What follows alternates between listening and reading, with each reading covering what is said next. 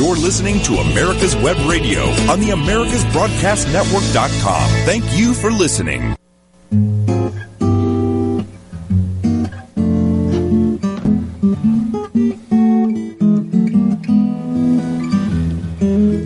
Welcome to the Doctor's Lounge. Dr. Mike Koriwchak, your host for this week on America's Web Radio. Thanks very much for joining us as we continue in our series of shows here in January of 2020 as we begin our sixth calendar year as announcers on the Doctor's Lounge, as the only group of full-time practicing physicians who study healthcare policy and practice healthcare every day. And we're the only group out there that covers both of those with both feet on both sides of the fence. So you get opinion and you get insight from here that you will not get anywhere else, despite the proliferation of other shows and other podcasts which aim to cover similar topics. And we're pleased to be able to do that for you. So we're continuing our series of interviews from our November Direct Primary Care 3.0 basics to nuts and bolts.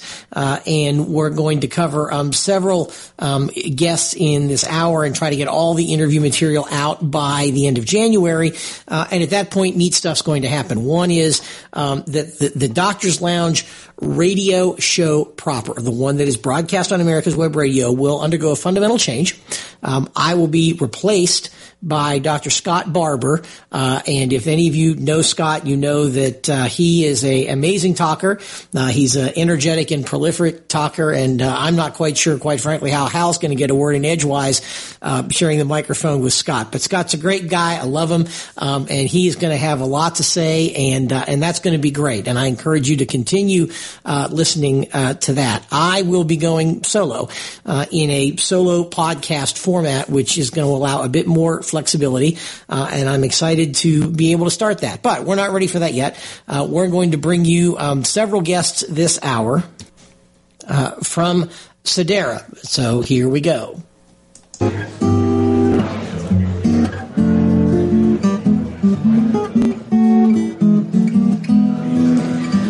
Welcome back to the Doctor's Lounge. We have, for the fourth consecutive year, taken our act on the road to Orlando, Florida for the fourth annual Docs for Patient Care Foundation DPC Nuts and Bolts to 2.0. As we did last year, we're interviewing lots of wonderful guests, and we have with us today two guests together from the same place, Dr. Tony Dale and Erica Kraus, both from Sedera, and you guys have a very unique sort of solution to the problem of if someone goes to a DPC doc but they need something beyond the range of services that the direct primary care doc offers, there's got to be something there.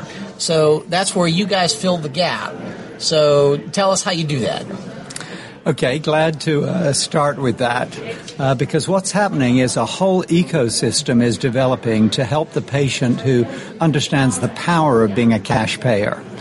And so going to a DPC doc is absolutely the ideal home base and starting place for any patient. Having a strong family doctor or, other primary care physician who is there actively involved, building up that ongoing doctor-patient relationship.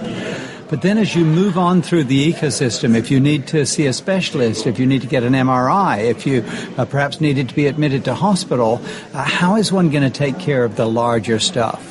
Well, that's really where Sedera comes in. We provide a medical cost-sharing solution where literally large numbers, tens of thousands of people, sharing together on a voluntary basis are able to take care of those large costs for people. So how does Sedera handle, let's say an event happens, somebody needs a CT scan. Do you traditional insurance has the fill out the forms, do the pre-cert, you need the CPT, you need the ICD-9, you have the retail price, you have the insurance price, and the patient responsible. How does that all look to you guys? Okay, the process is different, and part of the way that we can help save people so much money is really by educating them about the system and working with them and with their DPC doctor so that they are navigating through the system in an effective way. So in the example you just described, it's probably the DPC doctor who has told them that they need a CAT scan, or possibly he's already sent them to a specialist. Sure. And into that context, either the DPC doctor, if he's already got the relationships, or he can use our customer service team. We have relationships with groups all over the country who are already used to dealing with the cash payer.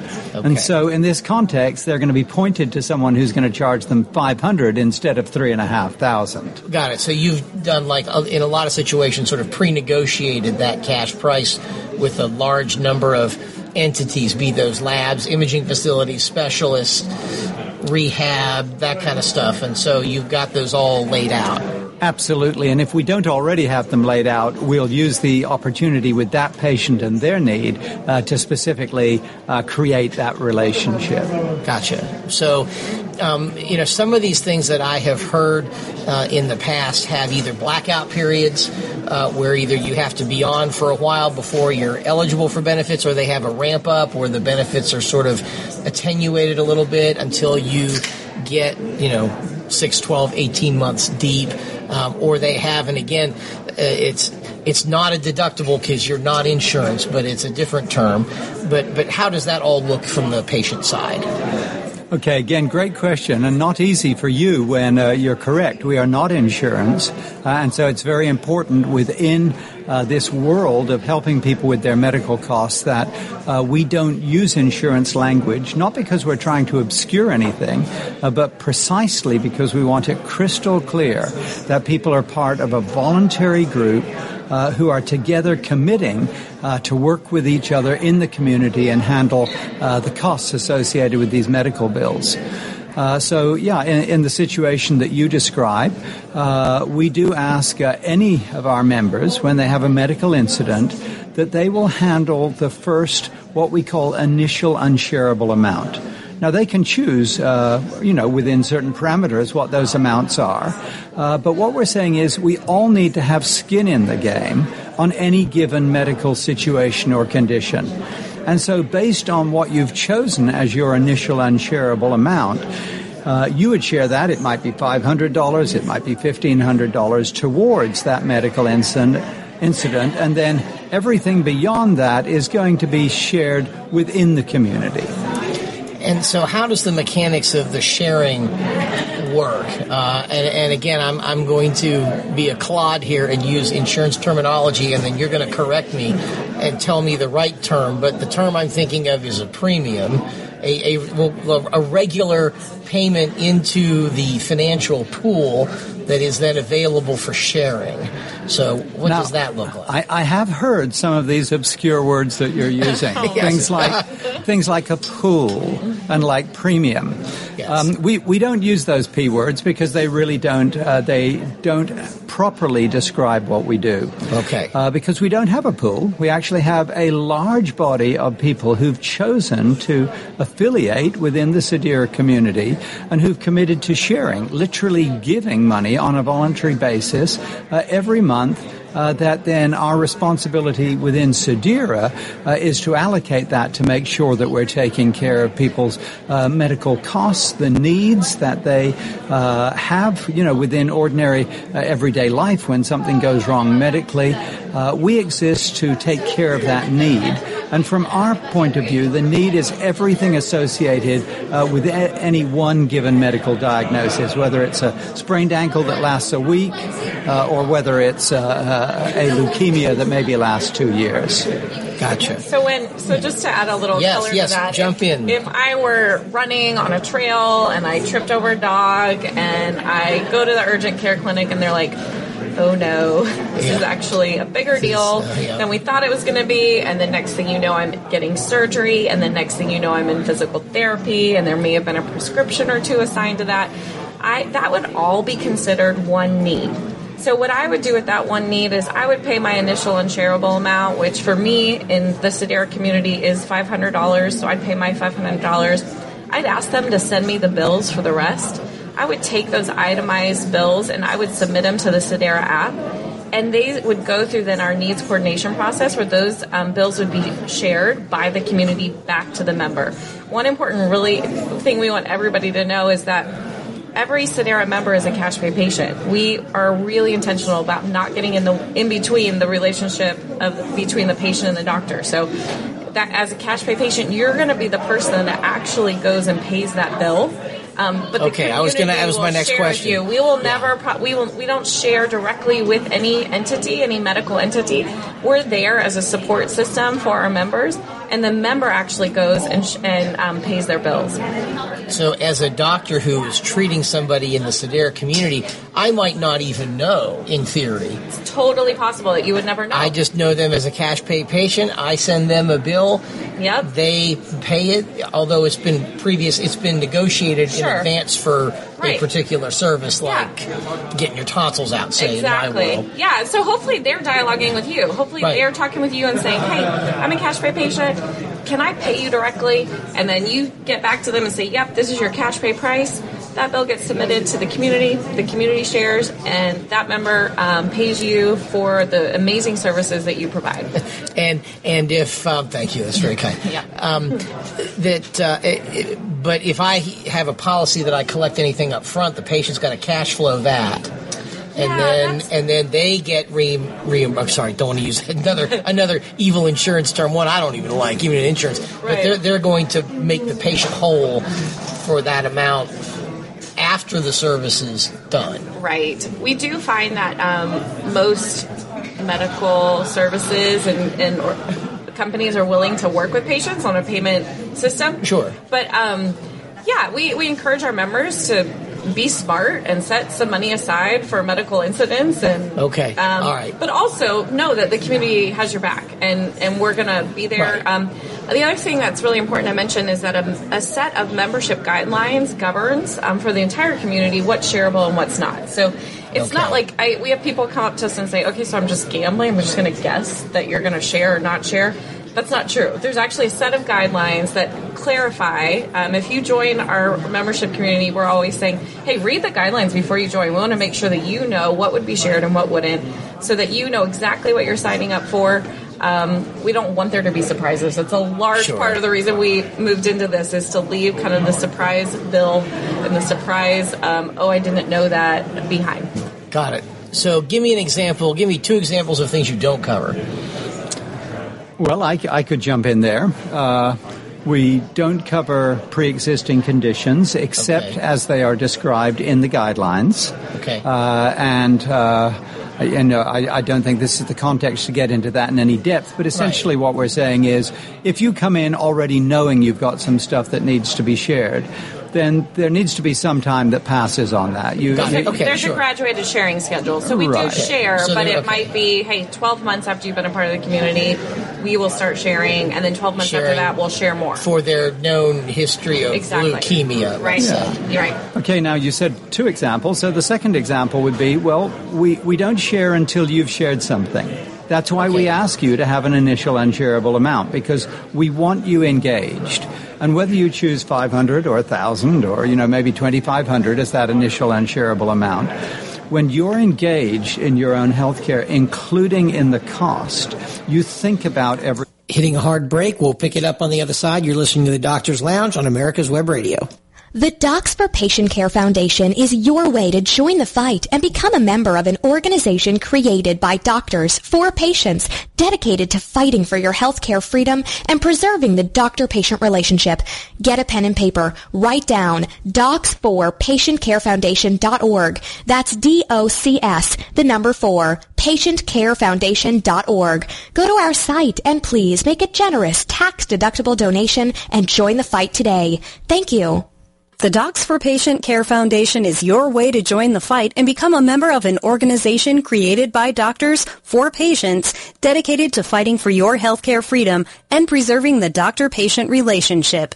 Get a pen and paper. Write down www.docs4patientcarefoundation.org. That's www.docs4patientcarefoundation.org. Go to our site and please make a generous tax-deductible donation and join the fight today. Thank you. Welcome back to the Doctor's Lounge. Dr. Mike Koriwchak, your host, bringing you again the interviews from our November meeting, Doc's Direct Primary Care 3.0, nuts and bolts to advanced topics. And we pick up on our interview with Sedera right here. Everything that goes on. And of course, large instances often begin with small decisions. So the small decision to go to an emergency room when you could have just, reached out and called your DPC doctor can turn into a large decision for the community, because all of a sudden you've moved yourself out of the safety, the framework that doctors who understand cash pay have provided for you, and you've moved yourself into a system which is designed to get as much money out of you as it possibly can. Right, and crushes self-pay patients and folks, because then the hospital hits them with their charge master. And yep. Absolutely. And one other easy way to kind of determine, what would Sedera likely share versus what we wouldn't. We're there for the large unexpected surprise things, right. The things that you couldn't have planned for. We tend to talk in terms of maintenance versus curative. We are more centered around the curative stuff, the big things that need a solution. Where we hope that direct primary care practices and your other primary doctors are working with our members around the primary and preventive stuff. And the chronic stuff, too. Chronic stuff, too. Yep. I was about to ask that question. I was like, no, that's a dumb question, because if I'm a diabetic, how does Sedera fit in? Well, really, it's because it's the DPC that's doing that work. Yeah, it's funny. Conventional thinking sneaks up on you, even if you do well, and this. it's awesome that you said that, because we love direct primary care practices so much, and we refer our members to direct primary care practices because of the rich care that you get in a direct primary care situation. You get such better care, and so because our members are taking care of that so well, we actually reduce their membership contribution costs, because that makes they sense. don't need as much from us. Yeah.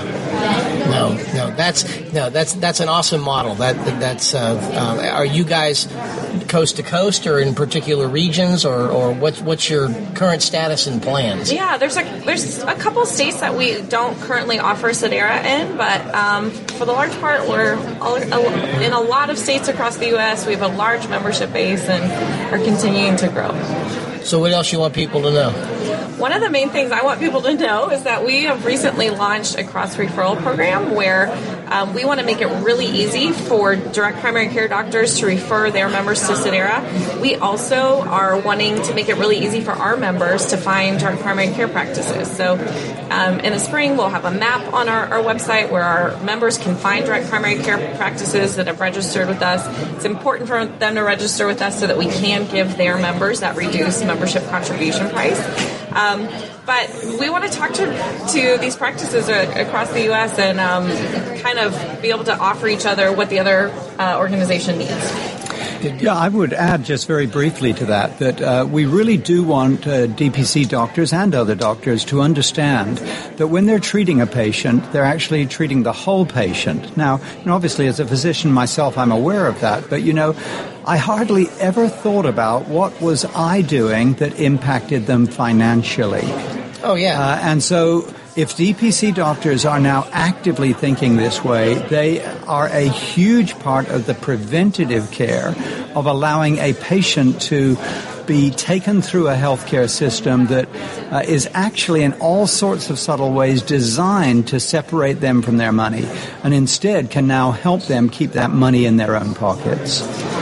Yeah, and that's something that, unfortunately, as a specialist, stuck in the conventional insurance universe, it is very hard to break that thinking. You want to save patients money, but about the only thing I can do is, give them a good RX card and tell them not to bother paying their copay, or say the same thing about the CT scan. So, yeah, I have to keep reminding myself. Celebrating your cash pay patients, yes. Getting behind them and making that accessible for them. We have, every now and then we'll hear about, doctors or providers that make it difficult for people who are cash pay patients to access services. And so for those of you guys who are making that possible, it's a huge win. Yeah, no, we at least in my world, we do make a big push for that and jump up and down and tell them you don't have to pay $1,200 for your CT. Right. Ask them for the cash price for sure. Okay, so if somebody wants to find you, they're going to go to www.sedera.com. Sedera.com. Anything else in terms of how to find you? Yeah, if they want to go ahead and get registered with us or partner with us in any way, Sedera.com/DPC practice is where to go. Gotcha. Okay, and that's what's really here is the /DPC practice. Okay, so www.sedera, and that's SEDERA, www.sedera.com/DPC practice. Okay. Thanks so much, Dr. Tony Dale and Erica Kraus. Thanks for your time. Delighted that you could join us in the Doctor's Lounge. So a great interview with the Sedera folks right there. So moving on quickly so we can fit this all in. Our next interview will be with Sean Pruner and Holly Titus of Employee Benefit Logistics. Fills a similar niche that Sedera does, but I think with a bit of a different approach. So without further ado, here we go. Welcome back to the Doctor's Lounge. We've taken our act on the road to Orlando, Florida at the 4th annual Docs for Patient Care Foundation Direct Primary Care Meeting, Nuts and Bolts to 2.0. We're having a great time interviewing lots of very interesting guests, and at the moment we have folks from the Employee Benefit Logistics company. We have Sean Pruner and Holly Titus, and you guys have sort of an interesting, as what happens with a new model like DPC, you need new products to sort of meet the needs of the new universe. So tell us how you guys do that, and start wherever you would like. Okay, sure. Thank you for having us on, by the way. Absolutely. So what we do is we solve the problem for the employers. So we have self-insured employer groups who are looking for a better solution. So they went self-insured, right? That's their first step to a better solution. Yes. And then the second step is trying to weave in DPC on the front end with the primary care. Sure. So we take these employer groups and we put direct primary care on their plan for all the primary care. And then for all of the other services, for the acute services and the specialists, we directly contract with providers. So we're completely exclusive of insurance companies, and we directly contract for those services on behalf of those employers in those areas. Okay. So I'm an ENT doc. Mm-hmm. You would come, to me and say, we'd like to, and how does that look? Yep. So what we do is we do reference-based pricing, and the reference that we use is Medicare. Okay. So we would start at Medicare, and then we would negotiate from there, depending on your. Gotcha. So it'd be 100 and some odd % of. That's right. Medicare, and so I would bill you guys with a CPT code and an ICD-10, and. Yes. Okay. So yep. So for the specialists, it looks very much like a traditional type model. That's correct. Yes, with those direct contracts being for the repricing. Yep. Okay. And so then what does it look like for imaging and for hospital care and all that kind of stuff? That's the same. So it's like traditional fee for service, except using those direct contracts. So there's no insurance company in between. So we're a third-party administrator, which means that we can actually adjudicate the claims. Okay. So the claims come directly to us, preferably by electronic means. You bet. And then they're put through the rules of the plan that the employer has and paid directly by us also. Okay.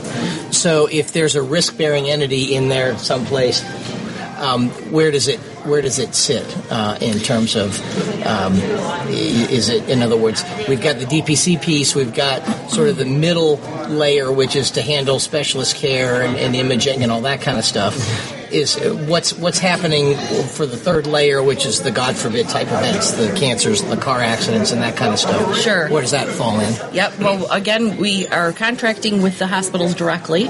So if it's something, though, that needs to go, like if you're in, Nebraska and you need to go to the Cleveland Clinic, let's say that they have a specialty. Right. So at that point, we would do a single case agreement. We would call Cleveland Clinic and negotiate a single case agreement to treat that patient.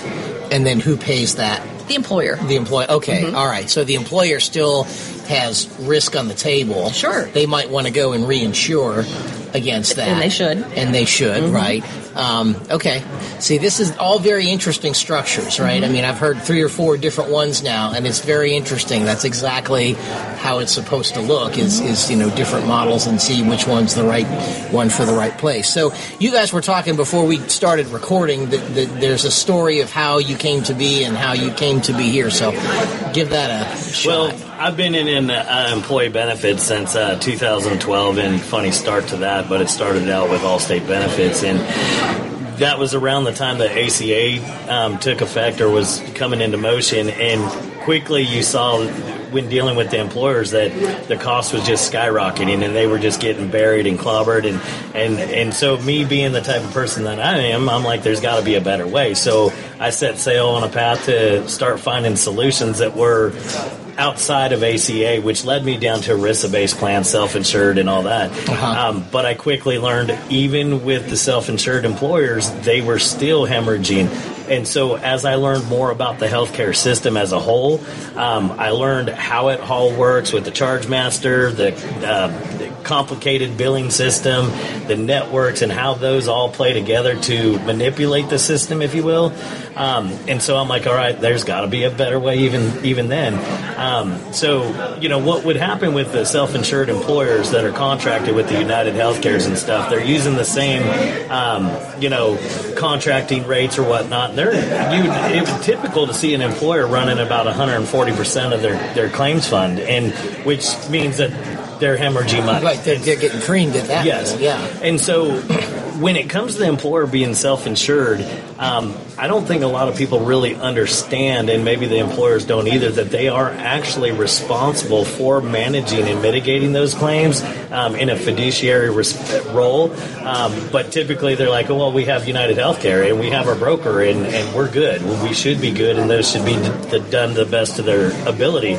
But it's not, because when you look at those claims being paid, and Holly, I'll tell you, when you use reference-based pricing, you're looking at anywhere from 130, 120 to 200% of Medicare, somewhere in that range. But what is the sweet spot? About 140 is where you like to be.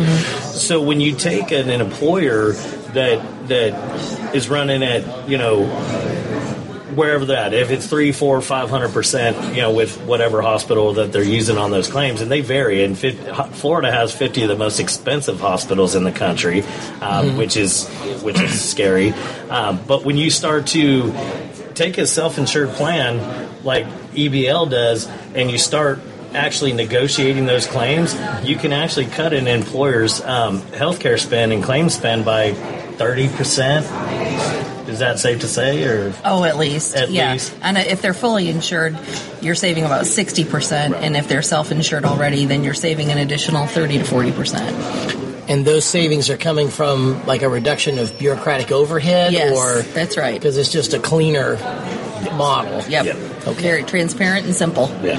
And what's the financial relationship with the DPC docs then? Well, do you employ them, or do you, or is it? Go ahead. Yep. So we want them to keep their autonomy, and we want them to be able to provide as many services as they want to. Right? We want to give them the ability to grow and expand and continue.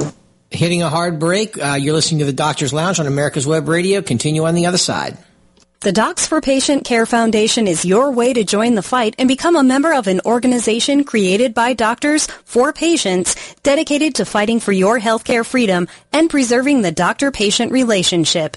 Get a pen and paper. Write down www.docsforpatientcarefoundation.org. That's www.docsforpatientcarefoundation.org.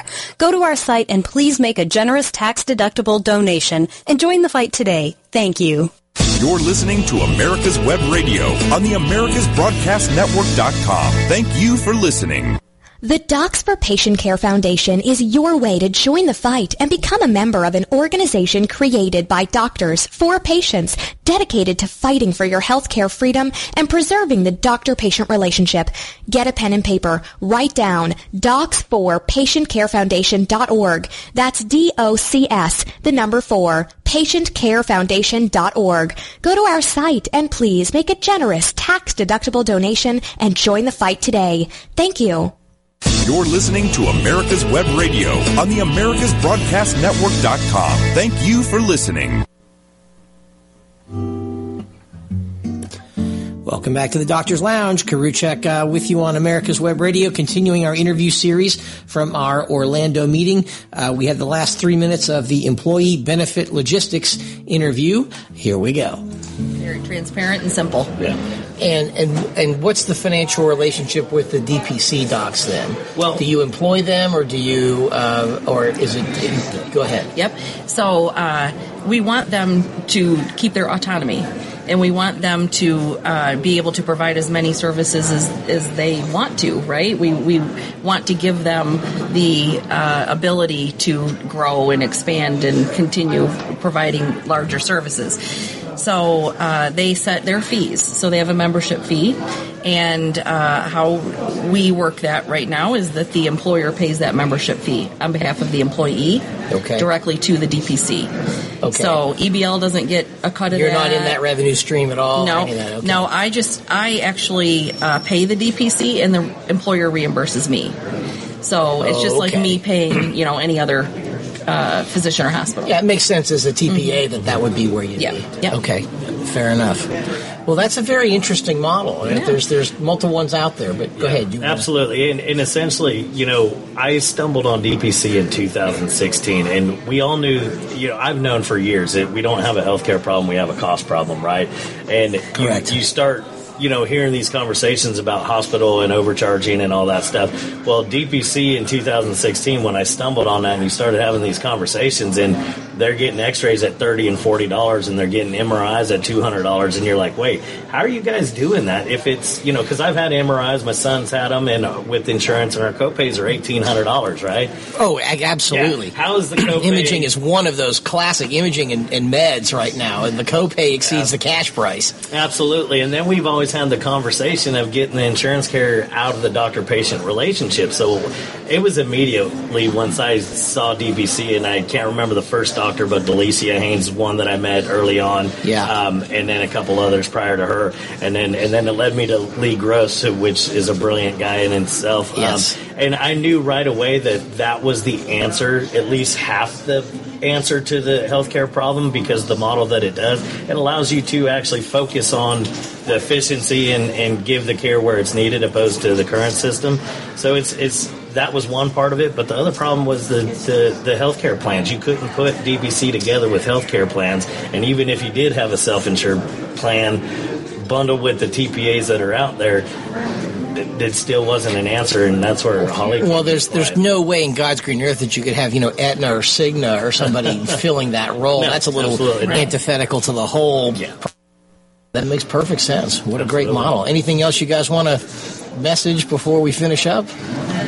Good? All right. I'm good. No, that's wonderful. Yeah. Holly Titus and Sean Pruner from Employee Benefit Logistics, thanks for being in the Doctor's Lounge. Thanks for having us. All right, good show. So continuing our series of interviews, note that these are all sort of solutions that fill the gap between things direct primary care offers, the scope of services, and then you still have the bigger piece, right? You still have, bigger care like you need a CT, you need a specialist, and then the God forbid events like a cancer or a car accident or something. And so you still need sort of a risk management product to fill that gap. And so you're hearing various approaches to how to solve that problem. And that was really something that is new this year is compared to last year and especially the year before, is that we're seeing far more sophisticated, far better developed solutions to those challenges than we have seen in the past. It is the exact evolutionary path that you would hope that something like this would take. So we're going to change gears a little bit here, and for the next interview, we're going to talk to Min Nguyen, who is going to give us her story on total wellness medicine. Here we go.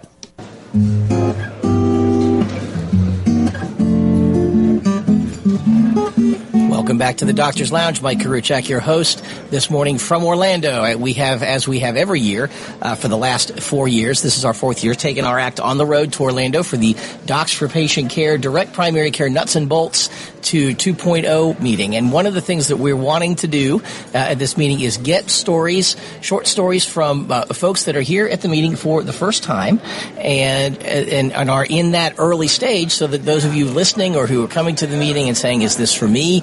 Am I ready to take this kind of plunge? To hear stories from folks that are actually doing it at all stages. And so we're here talking with Min Nguyen. Nguyen. Thanks. So tell us why you're here and what you're thinking about and where you are with your practice, because that's what everyone wants to hear. I've been in private practice now for 27 years, and we grew to 18 physician primary care practice. Oh, you're in a big practice then. Okay. Yes, but the practice sold to a hospital. Okay. And I didn't want to work for the hospital facility, so I'm branching out on my own to start a DPC practice. Oh, fantastic. So this was like the major hospital in your medical community? Yes, in Houston, Texas. And were you a partner in the practice that you were in before, or yes. How was that structured? Okay. Yes, I was a partner, really a major big partner. I grew the practice. We have up to almost $100,000 patient in our database. Wow. Okay. So it's a very large practice, a lot of bureaucrats, a lot of paperwork. And I found myself spending an extra 2 hours per day at night after work, finishing up charts, and I have no personal life after that. Okay. So you actually you went through the buyout and then decided it wasn't for you, or did you actually looked at the buyout and said, this is not for me? No, yeah, we were in traditional practice now for 27 years, and after doing all this work, and our compensation has started to go down. Yeah. So we decided, because I'm a partner in the practice, that we want to sell to the hospital. Okay. And after we sold to the hospital and transitioned over to the hospital, I've decided to go ahead and retire from traditional practice and start my own DPC. But that was after the buyout event had occurred? Yes. Okay. So, and I know a little bit about this, but not very much. So that meant that, sometimes with those buyouts, you have to agree to a certain amount of, what I call time. Indentured servitude and time, because you got to pay out. Yes. So some of that's none of our business, but and how did that all dovetail together, and how did you end up deciding you were? They have agreed to let me exit, and I told them that I would start a DPC practice, and as long as I have a non-compete and I don't violate my non-compete. Okay. All right. So you saw a distinct change, because this is an important thing, right? Because practices are getting bought up all over the place, whether it's hospitals or private equity or whatever. But you found there was a big change in how you could manage your practice and manage your patients and manage your own life, which you didn't have much of, and that was the drive to make the move. Yeah, the drive that make me make the decision was about 2 years ago when our EHR was switched. Okay, all right. EHR is my thing, so yeah. Tell us more about that. And so it was just so expensive, cumbersome, and our overhead starting to go up so high. Uh-huh. So at that time, we decided that we have two options, whether we sell it off the hospital or we would go to DPC. Okay. Some of the partner do not want to go to the DPC route, so we decide to go ahead as a group to sell it to the hospital. But I want the DPC route, so therefore I'm starting my own DPC. Sweet. Were you the only one? Did anybody else leave with you? I think a couple of other doctors, but we all live in different geographic areas, so they're going to... I think two others are going to start their own DPC practice, but it's going to be a lot further than mine. I want to be smaller, control my destiny, much, much lower overhead, and taking care of a smaller population of patients. So how's that all going? Where are you in the process? So far, I'm very happy. So you're open and seeing folks? I am opening last week, and I have a partner who also a DPC. Both of us are newbies. Oh, you guys went into it together at the same time. Yes, and what we did cleverly is she took a telemedicine position. Okay. So she is continuing to do telemedicine practice to sustain her income while working at our DPC practice. She actually comes in, log on to her telemedicine practice and work. But if we have one patient, then she would stop and see the DPC patient. That's very interesting, because that's one of the hurdles, right? Correct. Is, you do the bricks and mortar, you open your door, you hang your proverbial shingle, but there's a while there where, there's no revenue coming in. But if you have telemedicine as a backup. Telemedicine actually supplement her sort of entire income while we are building this practice. And I could do that too, but I'm fortunate enough to have that financial security from my buyout, so I didn't have to do that. But she's doing that right now. So we come in as a partnership together, and she's continued to sustain her regular income by doing telemedicine. Okay, all right. So it's a variant on a new route that I've learned about at the meeting here, right? You have the folks who are established DPCs who are established primary docs, traditional insurance. They go DPC but have a pool of patients to draw from.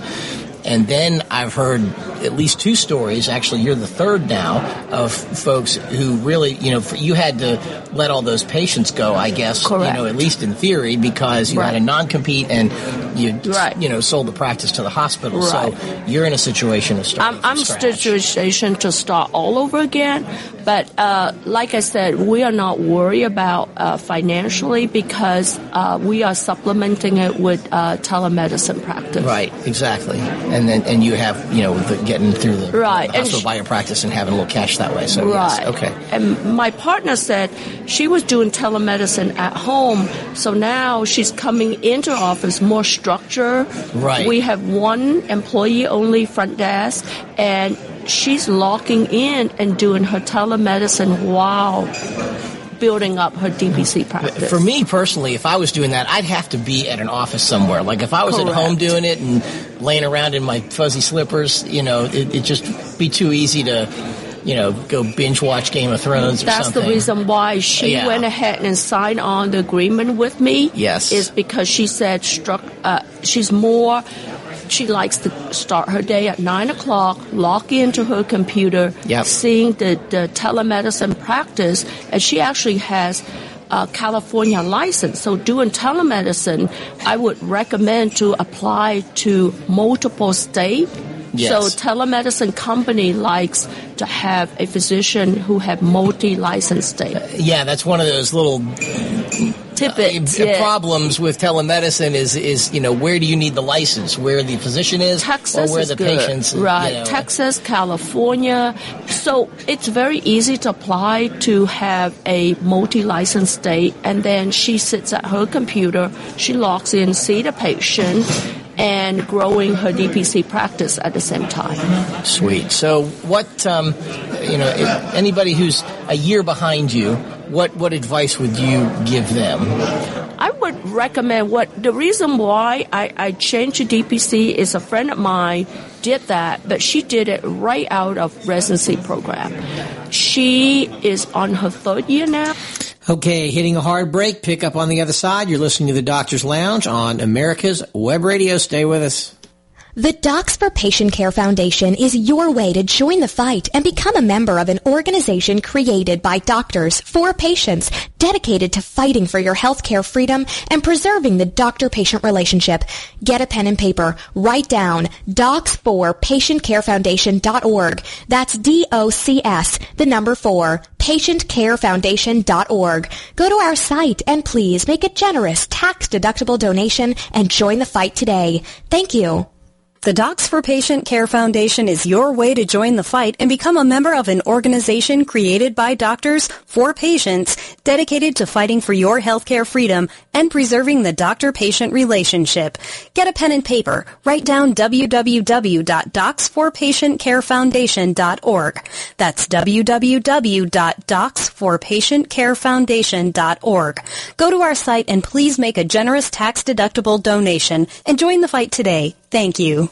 You're listening to America's Web Radio on the AmericasBroadcastNetwork.com. Thank you for listening.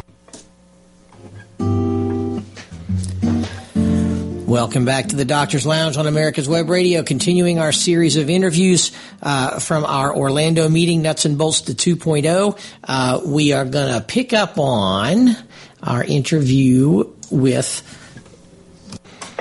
Min Nguyen, and then we will pick up one more interview to finish the hour. Here we go. You know, anybody who's a year behind you, what advice would you give them?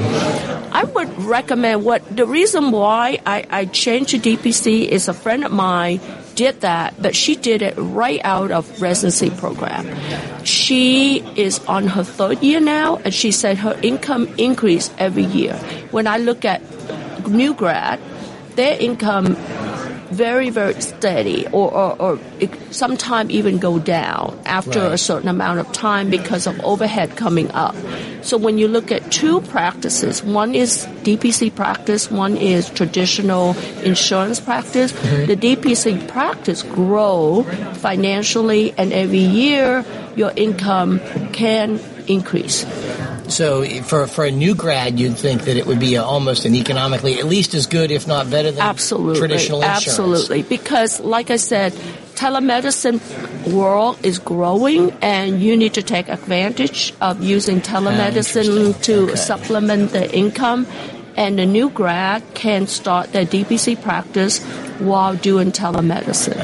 Okay, and that's a good way for new grads. Okay, well, that's a great message. See, you had a ton to say. She was a little shy to get behind the microphone. It turns out she's clearly a natural. So thank you so much. Thank you. Thank you so much for having me. You're going to have to help me again. Min Nguyen. Nguyen. Nguyen. Nguyen. Nguyen, okay, like W-Y-N-N. Nguyen. Okay. Yes. And how do you say your first name? Min. Yes. Min Nguyen. Okay. All right. I'm slow with these things. Thank you very much. Okay. Thank you. So, we'll have you on probably within the next month or so. Great. So we'll let you know. I'll be glad to come by. I'll come back to the DPC conference next year, and Wonderful. I can report and you can the give us status, progress. how we're doing. That's an excellent thing on the to-do list. Okay, wonderful. Thank you so much. Thank you.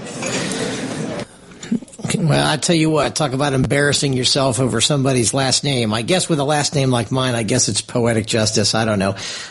Anyhow, so we'll finish with the last of our interviews of personal stories of individual docs that have started their own direct primary care practices. So our last interview is with one Dr. Sidney Coupe, who has founded a entity called CQC. So here we go. Welcome back to the Doctor's Lounge. Mike Koriwchak, your host. We continue with a series of awesome interviews with guests and speakers from the 4th annual Docs for Patient Care Foundation Direct Primary Care Nuts and Bolts to 2.0 meeting. Our next guest just gave a great presentation inside, and we grabbed him real quick and got him out here because we liked it so much. This is Dr. Sidney Coupe, who is the founder of the Coupe Quality Clinic in Fort Lauderdale area. Yes, good deal. Miami, yes. In Miami, okay. And so he's going to give us the story of how this all came to pass. So, Doctor, the floor is yours. Oh, thank you so much for having me. It is such a pleasure to be here at this conference. I feel the excitement and the energy here. And it's important for us to come to these events to share all of our experiences. And I'm here, and I did share my experience from Fort Lauderdale and Miami with the Coupe Quality Clinic. And the title of my presentation was Practicing Optionality. How do you grow your DPC practice? Okay. This notion of practicing optionality. And, the take-home message really, for the most part, is really allowing ourselves to be present and be engaged and be okay with the uncertainty of a practice. Especially a DPC practice. And I went into quite a bit of details, but the 3 main points is, number one, going into direct primary care, do not make predictions. I mean, we set ourselves up for failure when we start predicting, numbers, where we need to be, et cetera. Instead of making predictions, we should be practicing all the options there is. Be in action with all the possibilities of ways, for instance, for patient referrals, right? A lot of docs are concerned, where would they be able to increase their membership? How do they do that? And one of the things is there's many, many opportunities out there. And the best way to find it is to really be engaged in the community that you're in. A lot of people will hear me say that direct primary care is a community-based approach.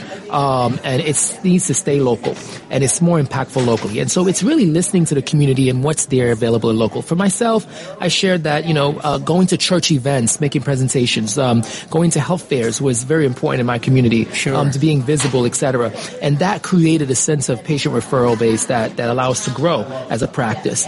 Again, it couldn't start without actually being engaged and giving up the idea of making predictions, right? So that's what happened, being open to learn. Well, that's hard for docs to do. It's a worthy lesson to teach, because by self-selection and by training, we're not happy with uncertainty, and we're not happy with not just, we need to predict and we need to be right. Absolutely. And so, it's hard to let go. It is. This is what I call the expert fallacy, right? We want to be experts when in fact, the best people are the fat Tonys in the world, right? Yes. Exactly. Our best guess is as good as the taxi cab driver versus the physician that's in the academic, top 5 universities out there. I mean, I got to tell you, I'd rather bet on that taxi cab driver any day. Well, it can't be any worse, right. and it's got a 50-50 chance of being better. Right. So yes, indeed. So the first one was don't make prediction. The second one, which I emphasize a lot, if they ever remember any of the things I mentioned, was, we need to bring in competition in the practice. So from all aspects of operations, whether if it's nurses we have, we are running a lean operation. But because it's so lean, it's subject to be fragile. Sure. And I brought in the concept of, an economist, Nassim Taleb had taught us about, being anti-fragile.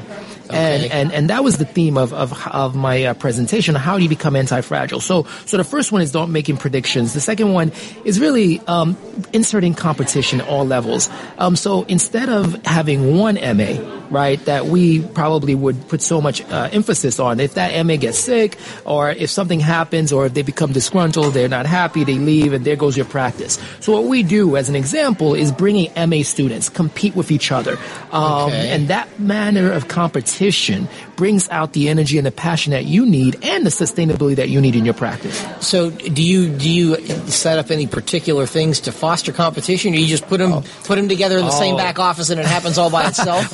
No. We actually set goals. Goals. And some of the competition is among employees. Bring everybody in the same space, really standing for that patient. And it's clear when we're transparent, we know who does it well. We know whether the MAs who are supposed to follow up on a phone call did not follow up on a phone call.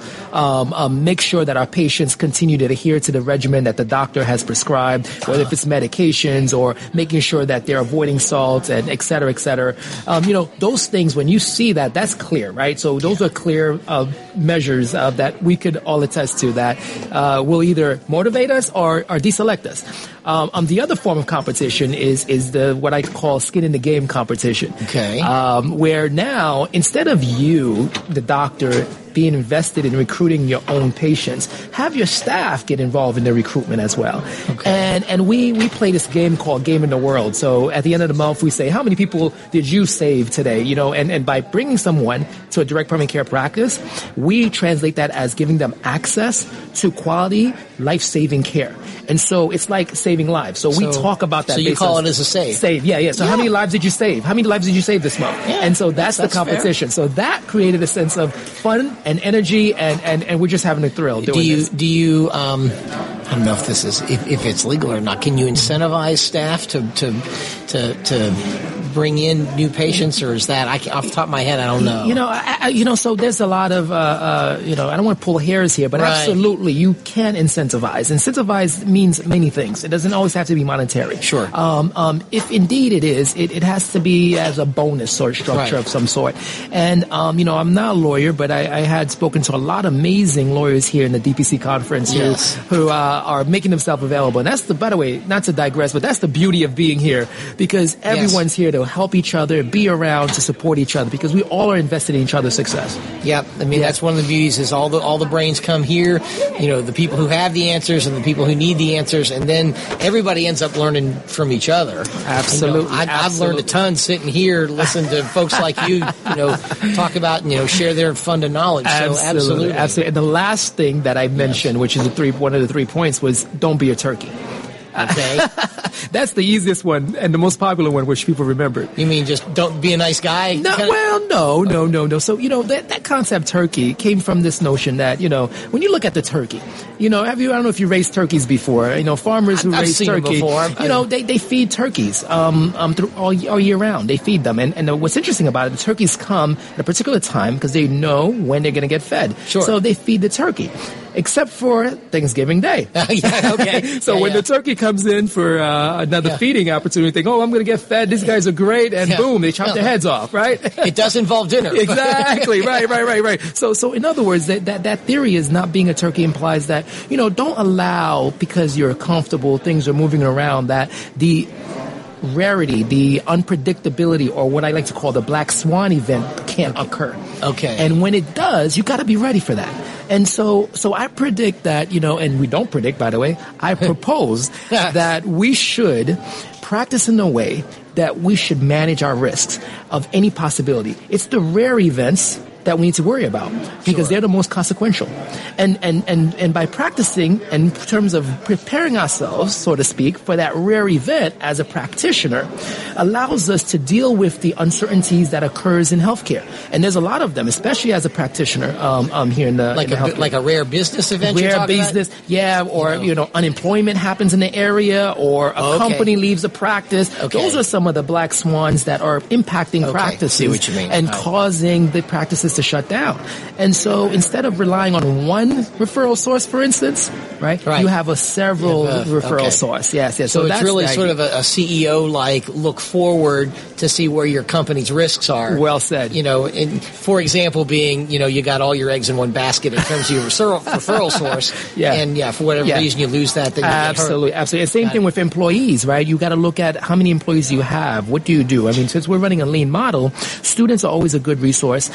When you have students who are learning, you adding value to them, you're adding value to their lives, but at the same time, they're there to support your business, because the business has to keep going.